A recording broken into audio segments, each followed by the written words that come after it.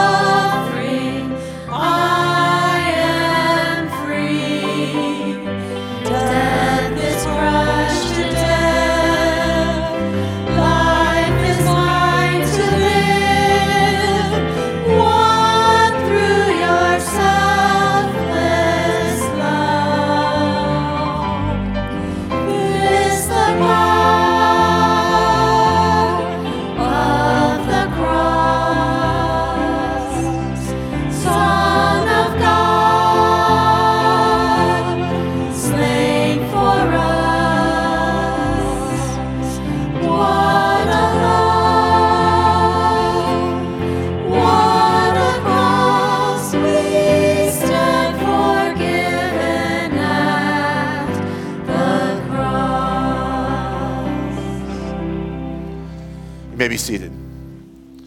Old Testament reading, the fantastic Isaiah 52 through 53, the fourth servant song is, we're going to read this responsively, so I'll read a verse and then you read the bold parts. How beautiful on the mountains are the feet of those who bring good news, who proclaim peace, who bring good news, who proclaim salvation, who say to Zion, your God reigns. Listen, your watchmen lift up their voices. Together they shout for joy. When the Lord returns to Zion, they will see it with their own eyes. Burst into songs of joy together, you ruins of Jerusalem. For the Lord has comforted his people. He has redeemed Jerusalem. The Lord will lay bare his holy arm in the sight of all the nations, and all the ends of the earth will see the salvation of our God. Depart, depart, go out from there. Touch no unclean thing. Come out from it and be pure, you who carry the vessels of the Lord. But you will not leave in haste or go in flight, for the Lord will go before you. The God of Israel will be your rear guard.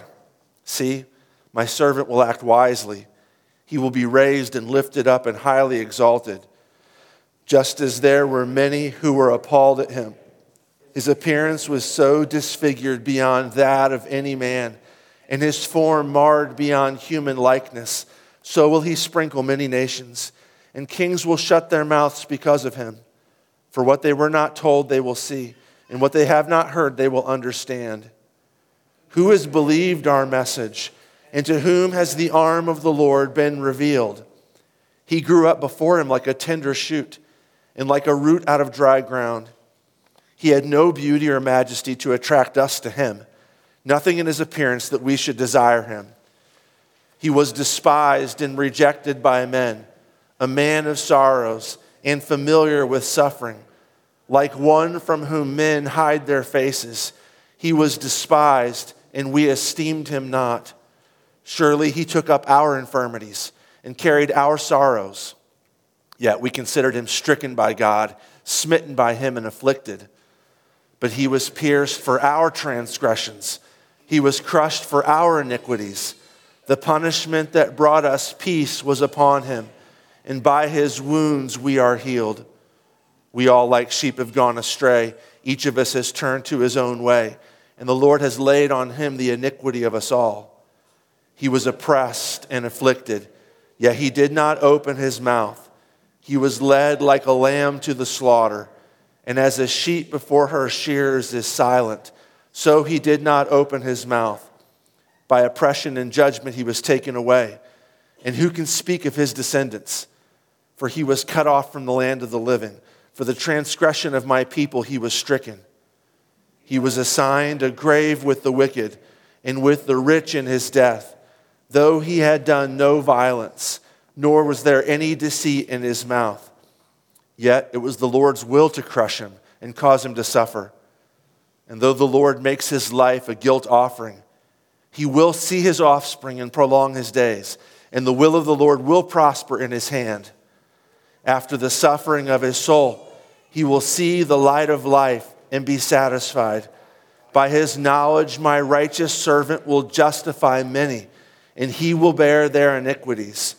Therefore, I will give him a portion among the great, and he will divide the spoils with the strong, because he poured out his life unto death and was numbered with the transgressors. For he bore the sin of many and made intercession for the transgressors. Lord, have mercy upon us. Christ, have mercy upon us. Lord, have mercy upon us. Let's pray and ask God to forgive our sins. Almighty God, our Maker and Redeemer, we poor sinners flee for refuge to your infinite mercy, seeking and imploring your grace for the sake of our Lord Jesus Christ. O most merciful God, who has given your only begotten Son to die for us, have mercy upon us, and for his sake grant us remission of all our sins, and by your Holy Spirit increase in us true knowledge of you and of your will, and true obedience to your word, to the end that by your grace we may come to everlasting life. Through Jesus Christ our Lord. Amen. Almighty God, our Heavenly Father, has had mercy upon us and has given his only Son to die for us. And for his sake, forgives us all our sins. To those who believe on his name, he gives power to become the children of God and has promised them his Holy Spirit. He that believes and is baptized shall be saved. Grant this, Lord, unto us all. Amen. Please stand and confess with me our faith with the words of the Nicene Creed. I believe in one God, the Father Almighty, maker of heaven and earth, and of all things visible and invisible, and in one Lord Jesus Christ, the only begotten Son of God, begotten of his Father before all worlds, God of God, light of light, very God of very God, begotten, not made, being of one substance with the Father, by whom all things were made, who for us men and for our salvation came down from heaven, and was incarnate by the Holy Spirit of the Virgin Mary, and was made man, and was crucified also for us under Pontius Pilate. He suffered and was buried. And the third day he rose again, according to the Scriptures, and ascended into heaven, and sits at the right hand of the Father. And he will come again with glory to judge both the living and the dead, whose kingdom will have no end. And I believe in the Holy Spirit, the Lord and giver of life, who proceeds from the Father and the Son, who with the Father and the Son together is worshiped and glorified, who spoke by the prophets. And I believe in one holy Christian and apostolic church. I acknowledge one baptism for the remission of sins, and I look for the resurrection of the dead and the life of the world to come. Amen. Please stay standing for the hymn.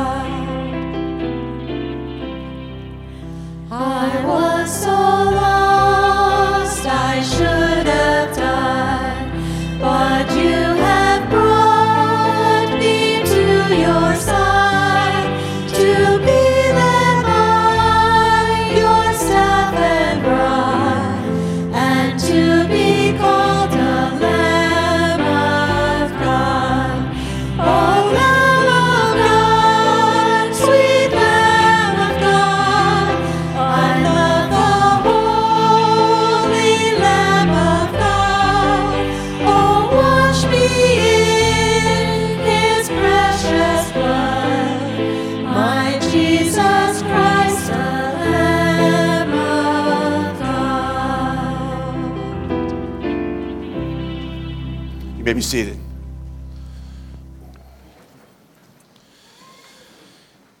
In 2007, Christopher Hitchens, who is now deceased, but at the time was one of the leaders of the New Atheist movement. So a group of atheists who are very aggressive atheists, along with Richard Dawkins is in that group as well. In 2007, Christopher Hitchens published a book called God is Not Great, which maybe some of you heard of. And in this book, he ramped up the typical atheist rhetoric to a new level. One passage in this book, he says this: we keep on being told that religion, whatever its imperfections, at least instills morality. Religion's not true, of course. The rational man knows. But at least it helps people be better people. At least it helps them be moral. Hitchens says, though, on every side there's conclusive evidence that the contrary is the case, and that faith causes people to be more mean, more selfish, and perhaps above all, more stupid. This is not a new argument, although most atheists up until that point, intellectual atheists, had contented themselves with saying things along the lines of, Christianity or religion is superstitious and backwards, and it's a crutch. He ramps it up by saying religion's actually evil. People have been saying this for a while now, that wars are caused by religion. Almost all the evil and the aggressive wars in the history of the world have been caused by religion. Christopher Hitchens is one of the first to put it down in print. He's arguing that superstitious, unnecessary, yes, that's all true. But more than that, God is immoral. If he does exist, he's evil. If he doesn't exist, the people who believe in him are evil. This is not just contained to people who are atheists either, though. Religious people also feel the same way, at least some of the time. Like God, he either does bad things or he doesn't stop bad things from happening. Now, I know that those of you who are pious are going to say right off the bat, well, God gives us free will, and that's why bad things happen. It's a very American answer. It doesn't actually get God off the hook, any more than if I sit on the side of my yard and watch my kids play in the street and one of them gets hit by a car. And I'm asked, why didn't I stop them or try to keep them from going out in the street? And I say, free will. I really valued their individual choice. That would make me just as immoral as if I told them to go out in the street. You can't get God off the hook by saying, well, he gives people free will. Frankly, I don't want free will. The things that I do with my free will, if I even have free will, are pretty nasty and stupid and have gotten me in a lot of trouble. What I want is somebody to stop me. Like I say, even religious people like me know from time to time that there's a moral problem with God. Elie Wiesel, the Jewish philosopher, wrote a story about, he described a time when he was in Auschwitz. He was a teenager when he was in Auschwitz. And he described a time when 3 rabbis decided that they were going to hold a trial. And who they were going to put on trial was not Hitler. It was not the Nazis. It was God. God needed to go on trial. Here's what Wiesel says. Inside the kingdom of night, which is, in his book, Night is his name for Auschwitz. Inside the kingdom of night, I witnessed a strange trial, he said. 3 rabbis, all erudite and pious men, believers in God, decided one winter evening to indict God for allowing his children to be massacred. I remember I was there and I felt like crying, but nobody cried. He goes on to describe a trial that lasted several nights. Witnesses were heard, he says. Evidence was gathered. Conclusions were drawn, all of which issued finally in a unanimous verdict. The Lord God Almighty, creator of heaven and earth, was found guilty of crimes against creation and humankind. In Auschwitz, there was no other conclusion to his mind besides that. It's not just Jews who went through Auschwitz either. In 2015, Nebraska State Senator Ernie Chambers sued God. And in the suit, he says this. His suit asks for a, quote, permanent injunction ordering the defendant to cease certain harmful activities in the making of terroristic threats. He goes on to say that the defendant, quote, directly and proximately has caused, inter alia, fearsome floods, egregious earthquakes, horrendous hurricanes, terrifying tornadoes, and pestilential plagues. He had political reasons for doing this, which I'm not going to go into. You can find those online. But what do you say to that? Where do the earthquakes come from? Where do the plagues come from? Where was God during the Holocaust? And honestly, it's not just big things like the Holocaust. It's not just big thinkers like Hitchens. It's me and you. I had a conversation not too long ago with somebody who stopped coming to church. And when I asked them why they stopped coming to church, they told me, I'm kind of ticked at God right now about what happened to my mom. This person had, like many of you, the task of caring for her mother who had Alzheimer's and who was struggling in between the space of living on their own and not being able to live on their own, aware enough to fight going into assisted living and that sort of thing. That went on for several years, and at the end of that several years, the daughter couldn't go back to church. Her quote, I'm kind of angry at God right now about that. She knew. Where was God? She wouldn't have claimed that it was a Holocaust situation, but the question is there. Where is God when evil things happen? And if you're honest, and there's a few pious people in here who aren't honest about this sort of thing, but most of you are, you'll admit that there's been times in your life when you've blamed God for stuff that's happened, or where you have at least wondered, where is he at? Why is he not stepping in here? Does he not see the brokenness that's going on? Maybe with something that's personally happening with you. Maybe that's something that's happening in the culture. Maybe that's something that's happening geopolitically. Where is God? Why is he not stopping this? And so, tonight, Good Friday, let's put him on trial. Let's do what the 3 rabbis did in Auschwitz. Let's put God on trial. Here's your chance, my chance. We can present our evidence. Lay it all out in front of him. Everything that's gone wrong with my life and your life, let's put it all out there. Where was God when my marriage was falling apart? Where was God when I was living in a loveless marriage for decades, trapped? Where was God when I raised my kids and poured my energy into them? And they moved away and they hardly ever call. And at best, they're ungrateful and dismissive. Where's God when I live in the middle of a drawn-out and prolonged death of a loved one? Where's God when early onset Alzheimer's ruins our plans for retirement together? Where's God when I had all these dreams when I was young, and now my life is just a piddling mess of mediocrity? Where is God when I grapple with sins and thoughts that paralyze me and I get no help? Where's he at? Where is God when Russia attacks Ukraine? Where is God when people with money oppress people with no money? What's he doing? Where is God when COVID happens? Let's call him to account. Let's put him in the dock.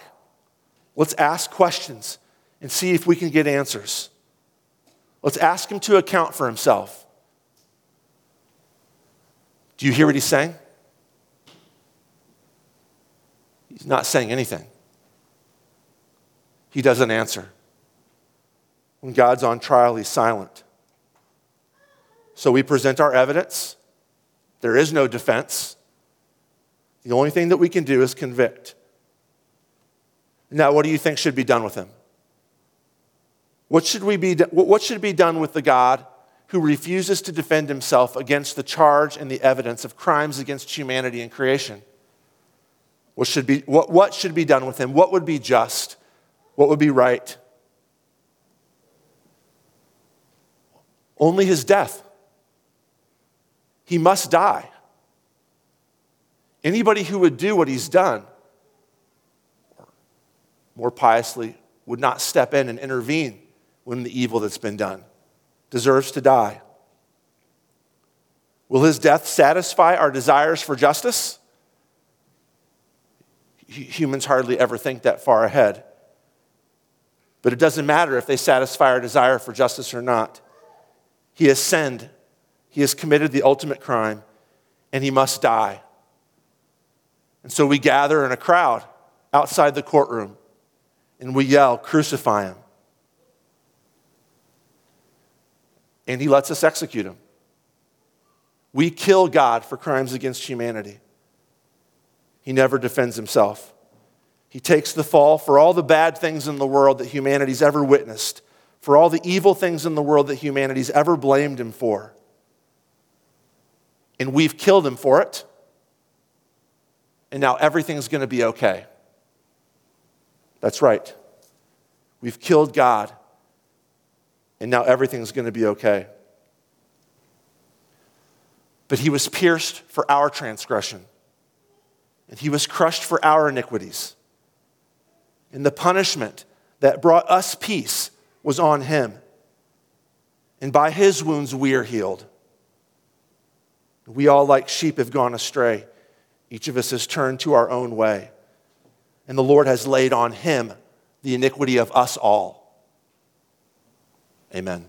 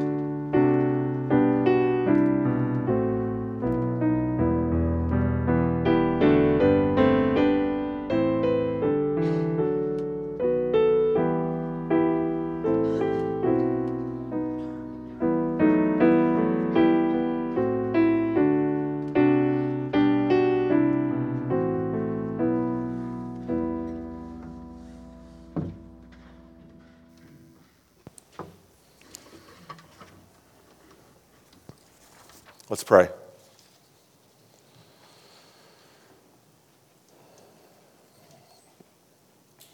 Jesus, Lamb of God, being human, you knew the pain the cross would inflict. You knew the shame that you would undergo. Being divine, you knew that it was the only way that we could be redeemed. And all we can do tonight is praise you and thank you for willingly suffering a cruel death so that we may experience the glory of life with you. Lord, in your mercy. Jesus, while your death and resurrection assures us of your victory over evil, we've yet to experience that reality in its fullness. And so today we pray for all the nations of the world, that the evils in all of them, whether human-caused or natural evils, that you would heal those. We pray that you would be with our nation and its leaders, that you would work in the hearts and in the lives and actions of our president and congresspeople and judges and state and local officials to love and value righteousness and justice and truth, your righteousness and justice and truth. We pray that you would heal your creation.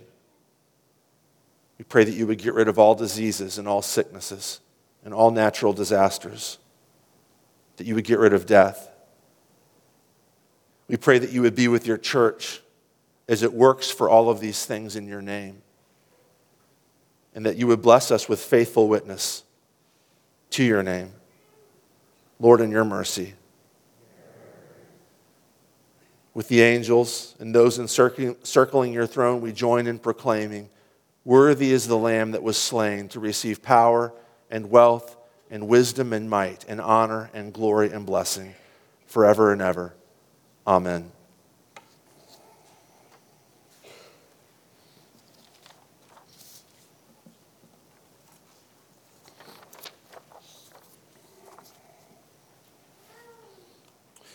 The Passion reading from the Gospel of John. When he had finished praying, Jesus left with his disciples and crossed the Kidron Valley. On the other side, there was a garden, and he and his disciples went into it.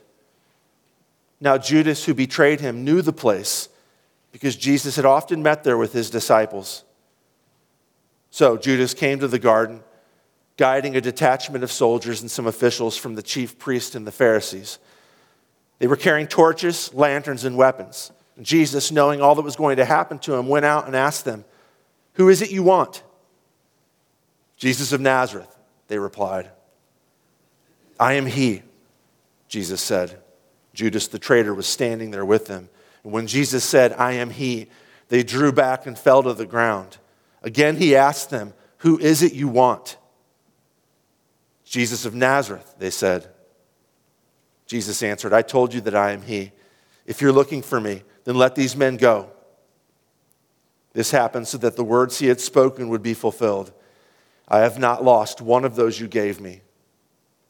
Then Simon Peter, who had a sword, drew it and struck the high priest's servant, cutting off his right ear. The servant's name was Malchus. And Jesus commanded Peter, "Put your sword away. Shall I not drink the cup the Father has given me?"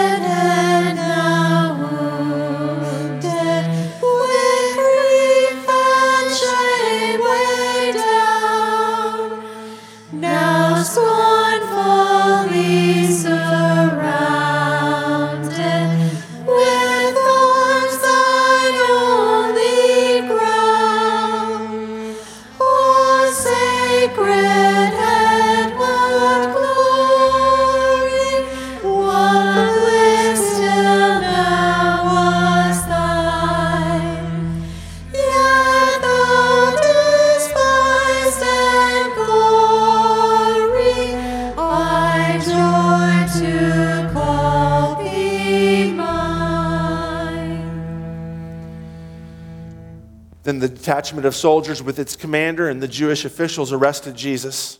They bound him and brought him first to Annas, who was the father-in-law of Caiaphas, the high priest that year. Caiaphas was the one who had advised the Jewish leaders that it would be good if one man died for the people. Simon Peter and another disciple were following Jesus. Because this disciple was known to the high priest, he went with Jesus into the high priest's courtyard. But Peter had to wait outside at the door. The other disciple, who was known to the high priest, came back, spoke to the servant girl on duty there, and brought Peter in. "You aren't one of this man's disciples too, are you?" she asked Peter. He replied, "I am not."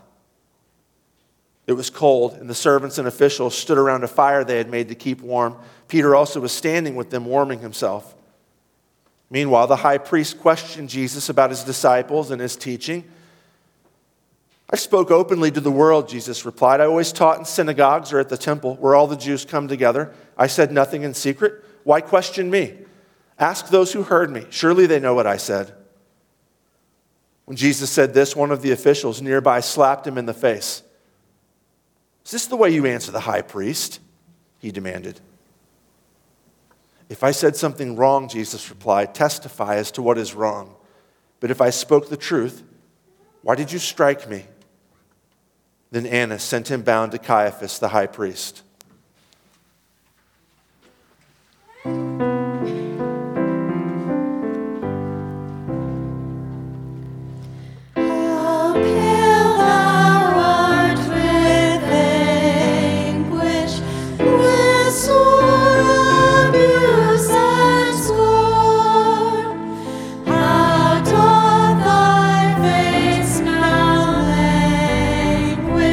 That was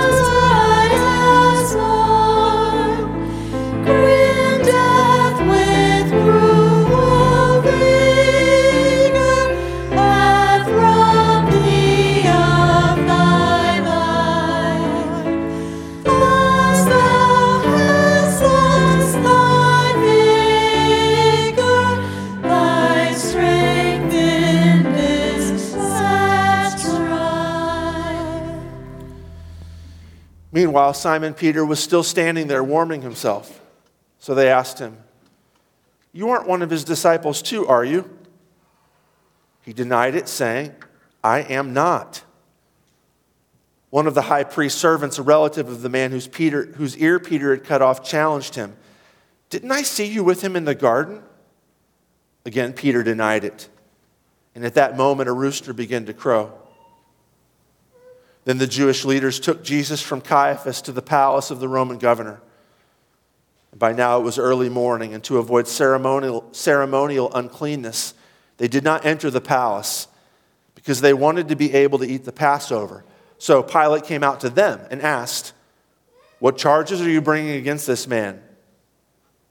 "If you weren't a criminal," they replied, "we wouldn't have handed him over to you." Pilate said, "Take him yourselves and judge him by your own law." "But we have no right to execute anyone," they objected. This took place to fulfill what Jesus had said about the kind of death he was going to die.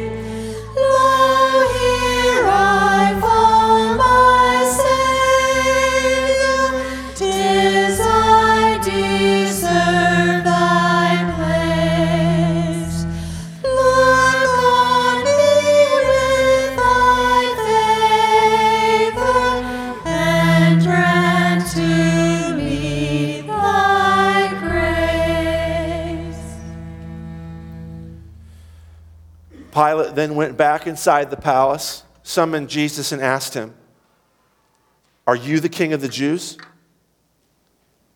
"Is that your own idea?" Jesus asked, "or did others talk to you about me?" "Am I a Jew?" Pilate replied. "Your own people and chief priests handed you over to me. What is it you have done?" Jesus said, "My kingdom is not of this world. If it were, my servants would fight to prevent my arrest by the Jewish leaders. But now my kingdom is from another place." "You are a king then," said Pilate. Jesus answered, "You say that I'm a king. In fact, the reason I was born and came into the world is to testify to the truth. Everyone on the side of the truth listens to me." "What is truth?" retorted Pilate. With this, he went out again to the Jews gathered there and said, "I find no basis for a charge against him, but it's your custom for me to release to you one prisoner at the time of the Passover. Do you want me to release the king of the Jews?" They shouted back, "No, not him. Give us Barabbas." Now Barabbas had taken part in an insurrection.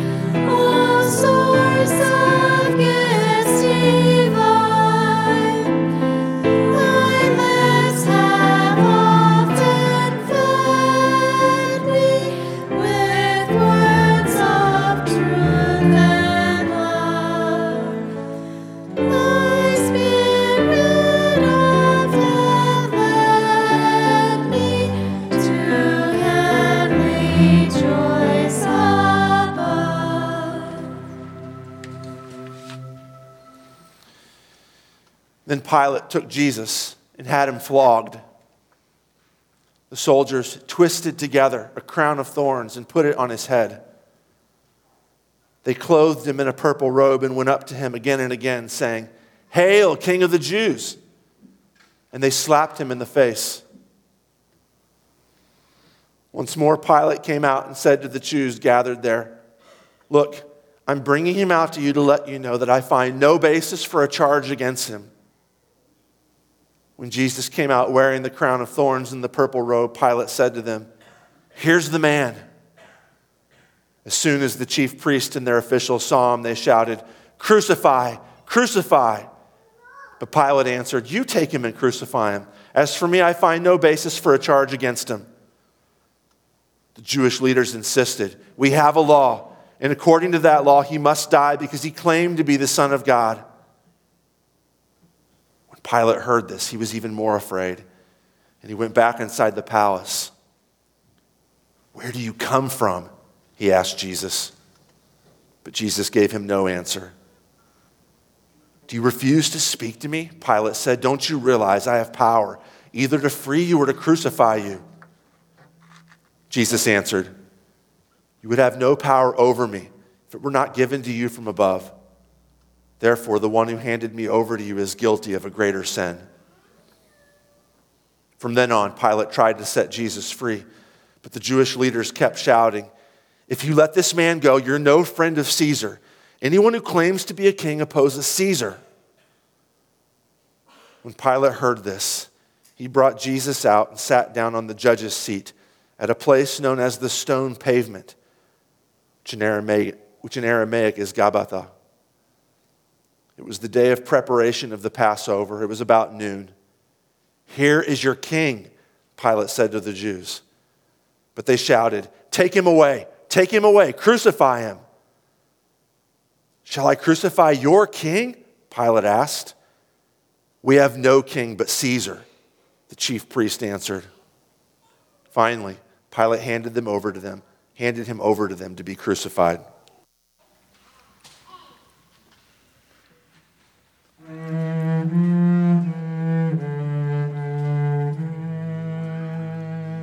What language shall I borrow to thank thee, dearest friend, for this thy dying sorrow, thy pity without end?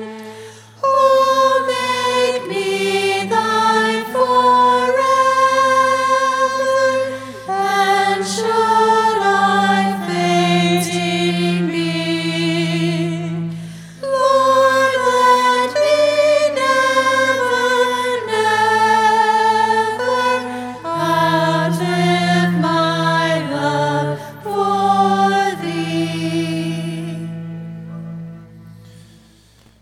So the soldiers took charge of Jesus. Carrying his own cross, he went out to the place of the skull, which in Aramaic is called Golgotha. There they crucified him, and with him two others, one on each side and Jesus in the middle. Pilate had a notice prepared and fastened to the cross. It read, "Jesus of Nazareth, the King of the Jews." Many of the Jews read this sign, for the place where Jesus was crucified was near the city, and the sign was written in Aramaic, Latin, and Greek. The chief priest of the Jews protested to Pilate, "Don't write the King of the Jews, but that this man claimed to be the King of the Jews." Pilate answered, "What I have written, I've written." When the soldiers crucified Jesus, they took his clothes, dividing them into 4 shares, one for each of them, with the undergarment remaining. This garment was seamless, woven in one piece from top to bottom. "Let's not tear it," they said to one another. "Let's decide by lot who will get it." This happened that the scripture might be fulfilled that said, "They divided my clothes among them and cast lots for my garment." So this is what the soldiers did. Near the cross of Jesus stood his mother's sister, Mary, the wife of Clopas, and Mary Magdalene. When Jesus saw his mother there and the disciple whom he loved standing nearby, he said to her, "Woman, here's your son." And to the disciple, "Here's your mother." From that time on, this disciple took her into his home. Later, knowing that everything had now been finished, and so that Scripture would be fulfilled, Jesus said, I'm thirsty. A jar of wine vinegar was there, so they soaked a sponge in it, put the sponge on a stalk of the hyssop plant, and lifted it to Jesus' lips. When he had received the drink, Jesus said, "It is finished." With that, he bowed his head and gave up his spirit.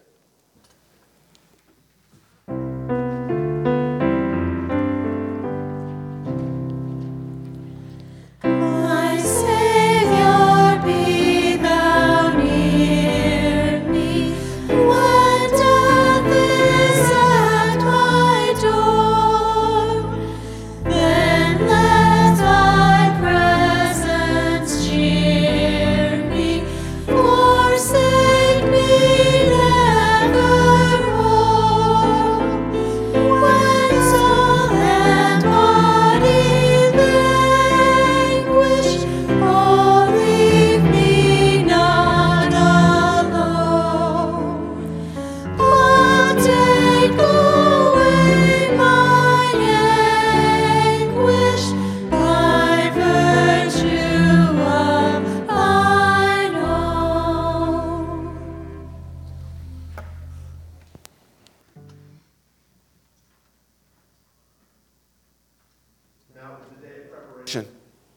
And the next day was to be a special Sabbath. Because the Jewish leaders did not want the bodies left on the crosses during the Sabbath, they asked Pilate to have the legs broken and the bodies taken down. The soldiers therefore came and broke the legs of the first man who'd been crucified with Jesus, and then those of the other. But when they came to Jesus and found that he was already dead, they did not break his legs. Instead, one of the soldiers pierced Jesus' side with a spear, bringing a sudden flow of blood and water. The man who saw it has given testimony, and his testimony is true. He knows that he tells the truth, and he testifies so that you also may believe. These things happen so that the scripture would be fulfilled. Not one of his bones will be broken. And as another scripture says, they will look on the one they have pierced. Later, Joseph of Arimathea asked Pilate for the body of Jesus. Now, Joseph was a disciple of Jesus, but secretly because he feared the Jewish leaders. With Pilate's permission, he came and took the body away. He was accompanied by Nicodemus, the man who earlier had visited Jesus at night. Nicodemus brought a mixture of myrrh and aloes, about 75 pounds, and taking Jesus' body, the two of them wrapped it with the spices and strips of linen. This was in accordance with Jewish burial customs. At the place where Jesus was crucified, there was a garden, and in the garden a new tomb in which no one had ever been laid. Because it was the Jewish day of preparation, and since the tomb was nearby, they laid Jesus there.